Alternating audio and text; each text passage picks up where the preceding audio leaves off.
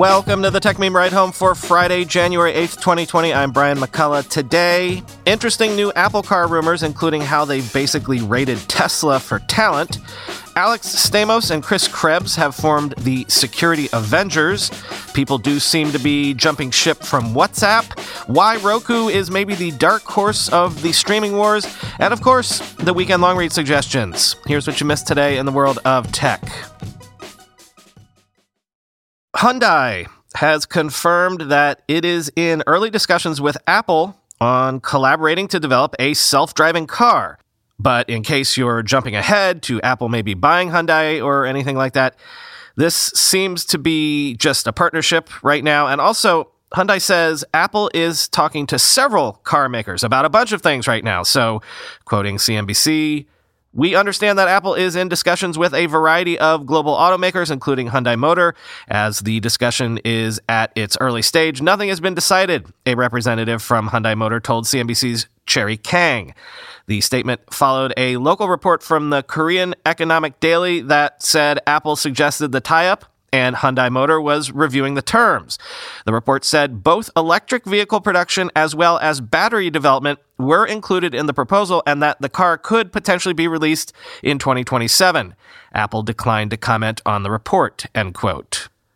At the exact same time, over in Bloomberg, Mark Gurman has a piece up saying, yes, Apple is developing an autonomous electric vehicle, but the timeline for release, his sources say, is 5 to 7 years.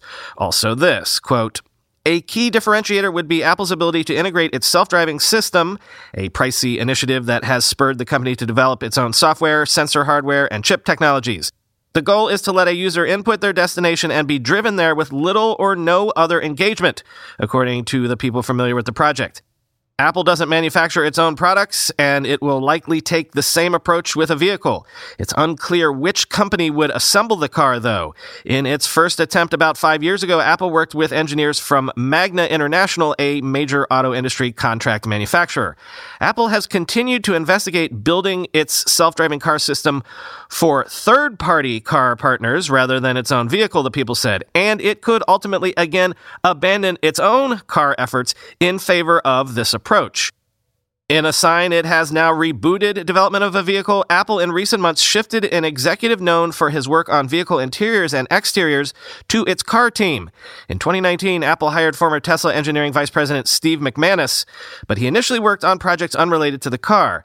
Now McManus leads a development group with several employees focused on car interiors, fabrics, car testing, and vehicle manufacturing, people with knowledge of the matter said. He reports to Doug Field, a former top Tesla vehicle engineer who runs the Apple Car project day to day.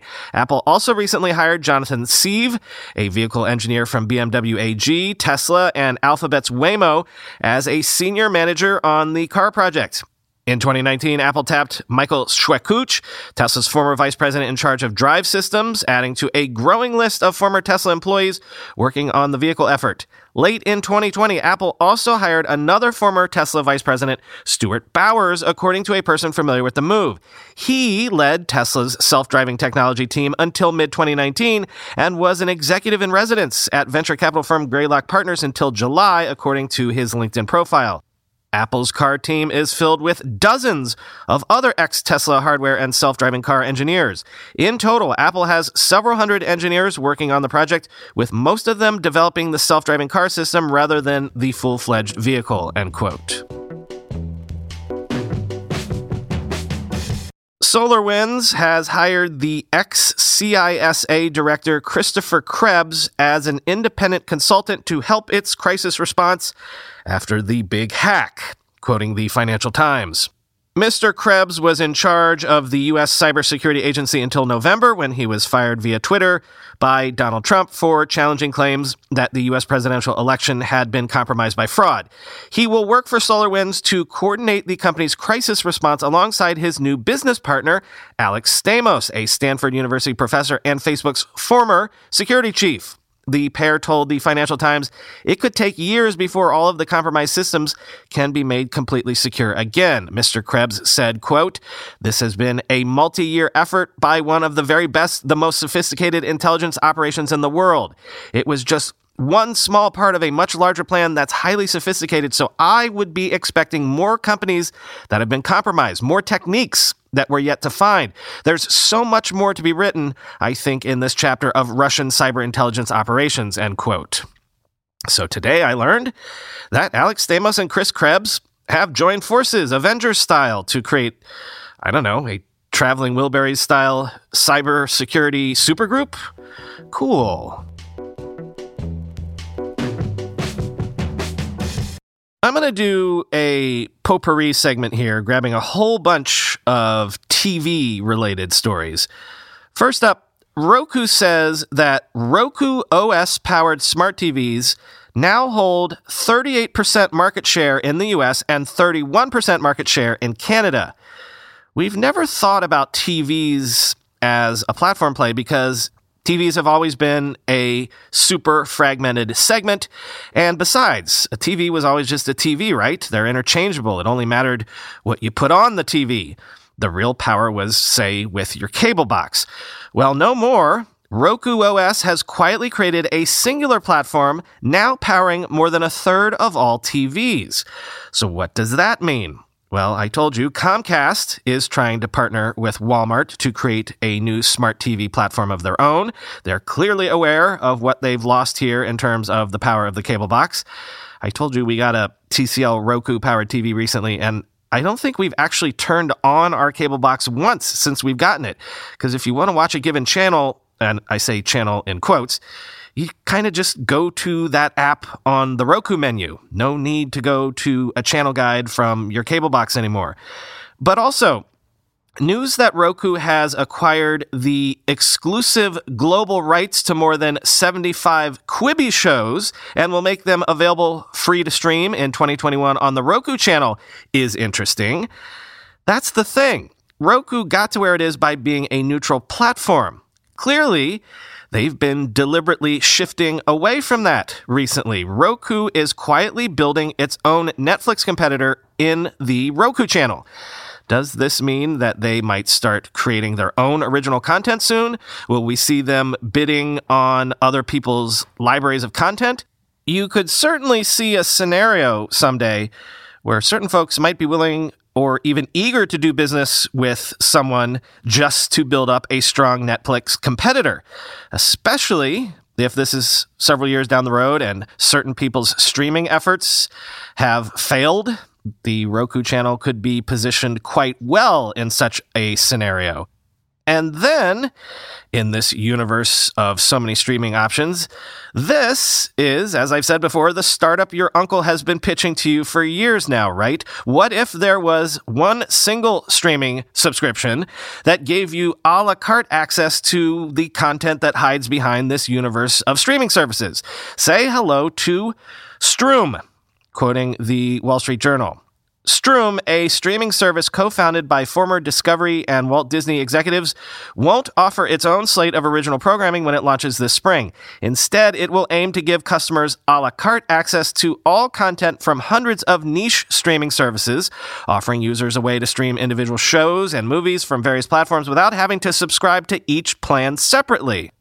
Co-founder Paul Pastor said Stroom would give more visibility to lesser-known services, which he said have fantastic content but have trouble being part of someone's daily habit because there is only so much money households will spend on streaming services every month. Former Disney chief executive Michael Eisner, whose Tornate Co. is Stroom's main financial backer, told the Wall Street Journal that the decision to invest was a no-brainer. Quote, "When I heard about this idea of an aggregation platform that would pick up smaller streaming services that don't have brand awareness, particularly like Netflix does have, I thought this was a great idea," he said. Stroom declined to name any of the services whose content would be available on its platform at launch, but said it has already struck deals with nearly 36 services, accounting for more than 20,000 TV series, movies, and shorts. Subscribers will get monthly credits that can be used toward watching shows and movies, the company said. Its co-founders, who also include Lauren DeVilliers, formerly of Discovery, and Eugene Liu and Thomas Wadsworth, formerly of Disney, said there would be multiple packages to choose from. A likely one, they said, would cost subscribers $9.99 a month for 100 credits, which should allow them to watch about one program a day, end quote. And finally, in this TV omnibus, I just thought this was kind of cool, so I'm going to shove it in here. TV Remote is an app that turns your iPhone into a universal remote control for your TV. Virtually any TV. Let me just quote. This is from 9to5Mac. TV Remote was created by Adam Foote, the same developer of the Shift keyboard for Apple Watch, which I reviewed on 9to5Mac last year. The app is quite intuitive, and it brings all the main buttons into one screen so you don't have to learn how to use it. The first time you open it, the app identifies all the connected TVs in your Wi-Fi network for quick pairing. You just have to choose your TV from the list and then authorize the app to work as a remote control. If you want to add more than one TV for use with the TV Remote app, you can do so. Within just a few seconds, your TV will be paired with the app, and you can control it from your devices. There are navigation buttons to explore the interface and menus, volume and channel controls, as well as shortcuts to media playback, mute, and access to the home screen. Tapping the three dots button reveals even more options, such as subtitles, channel list, and sleep timer. In my experience, the app works just as I expected. I have a Samsung QLED TV, and its official remote app is pretty bad, as there's a considerable delay between tapping the buttons on the iPhone and the TV responding to the commands. With the TV Remote app, everything works nearly instantly, and I don't have to wait a few seconds until the app identifies my TV, which happens every time with the Samsung app for some unknown reason. In addition to LG and Samsung TVs, the app also works with other smart TV models from Hitachi, Toshiba, Sharp, and more. TV Remote costs $3.99 on the App Store, but it doesn't have any in-app purchases or subscriptions, end quote.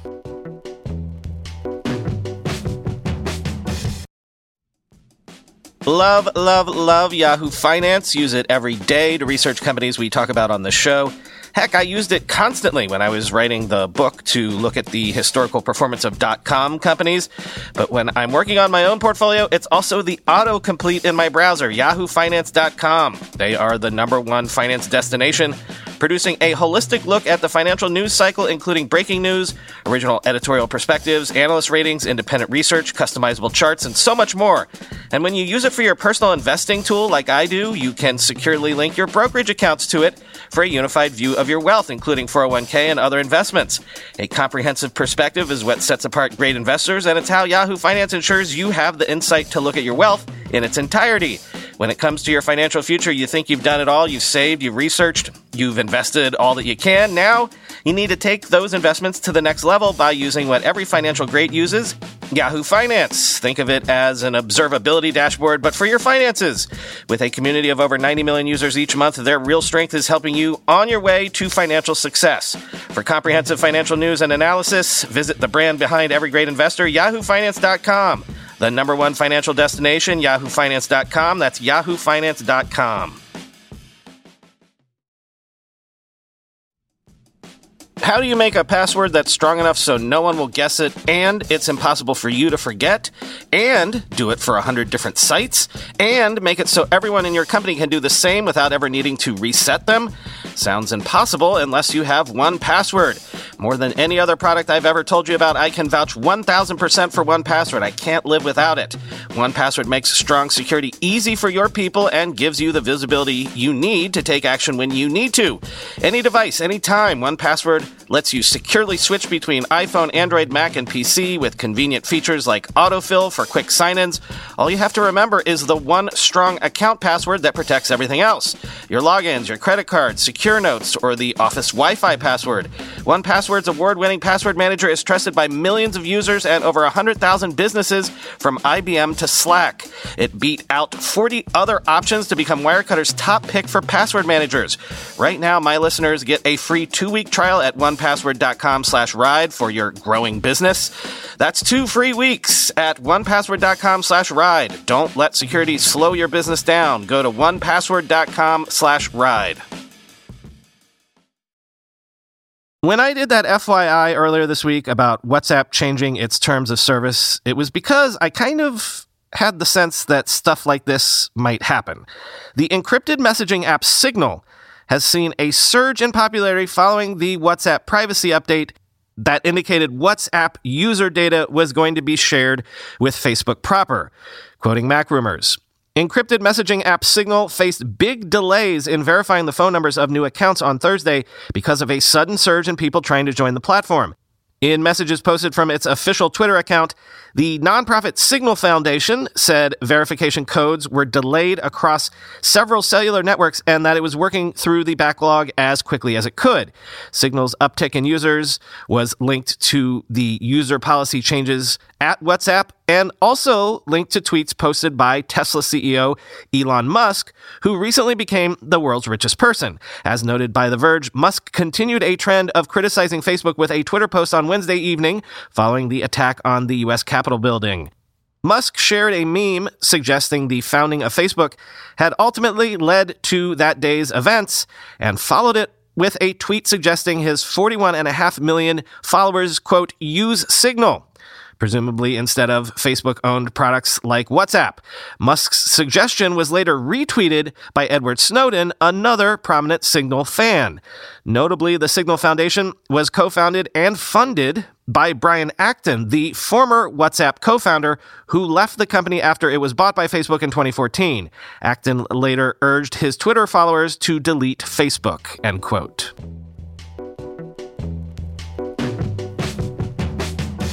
Time for the weekend long read suggestions. First up, if you haven't seen this already, what have you been doing with your time this week?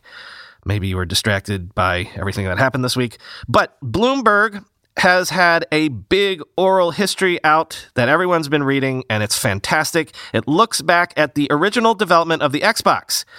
Come for the video game history, but stay for the time capsule of the bare-knuckle corporate politics back when Microsoft was at the height of its power.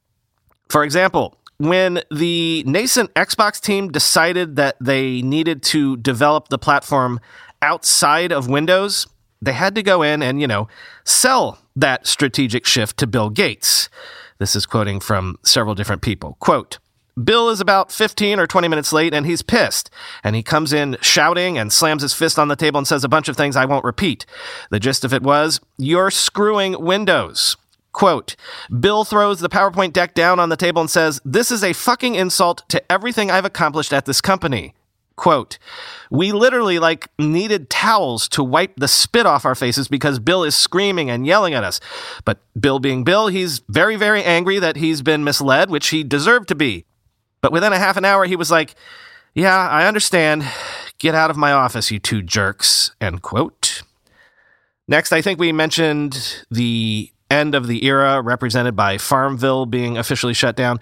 But this piece from the New York Times takes a look at what Farmville begat to the startup world, i.e., Facebook may have invented growth hacking, but it was Zynga on top of the Facebook platform that really supercharged it for better and worse. Quote, Ian Bogost, a game designer and professor at Georgia Tech, said the behaviors Farmville normalized had made it a pace car for the internet economy of the 2010s.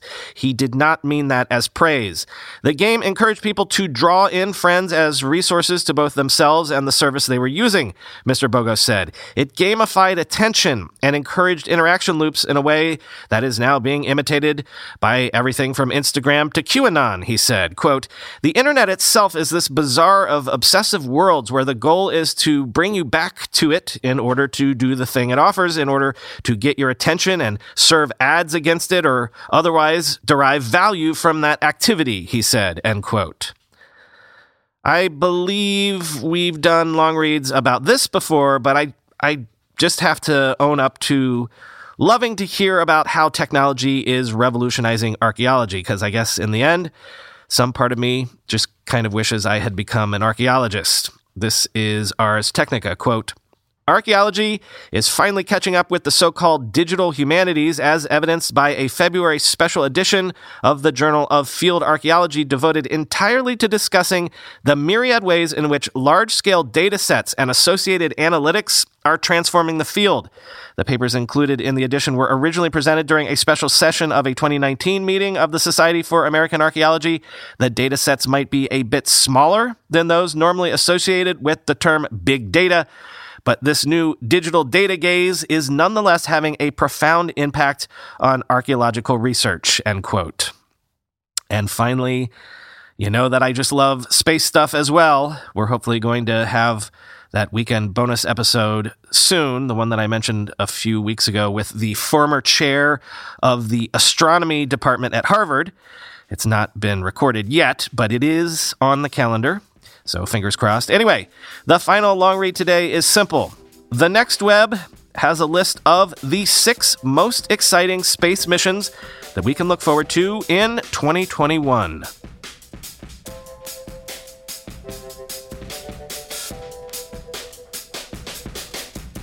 So, no weekend bonus episode this weekend, but as I just mentioned, we have some coming down the pike. In fact, what I do have already recorded and in my pocket that I'll share with you as soon as I can is the next Office Hours episode. A great sit down with Gary Tan, the co-founder of the huge VC firm Initialize Capital. And we're going to be introducing other new types of bonus episodes in coming months and weeks. More on that soon. Really interesting stuff coming at you this year. This show is going to expand significantly the volume and type of content that we'll be sharing. Still the great news roundups every weekday, still the deep dive interview episodes, but also some cool new stuff that will help you dive even deeper behind the scenes of the tech and startup industries. We've been working on this all for about 6 months, and we'll be taking the wraps off it soon. Very exciting stuff. Can't wait to share it with you. Talk to you on Monday.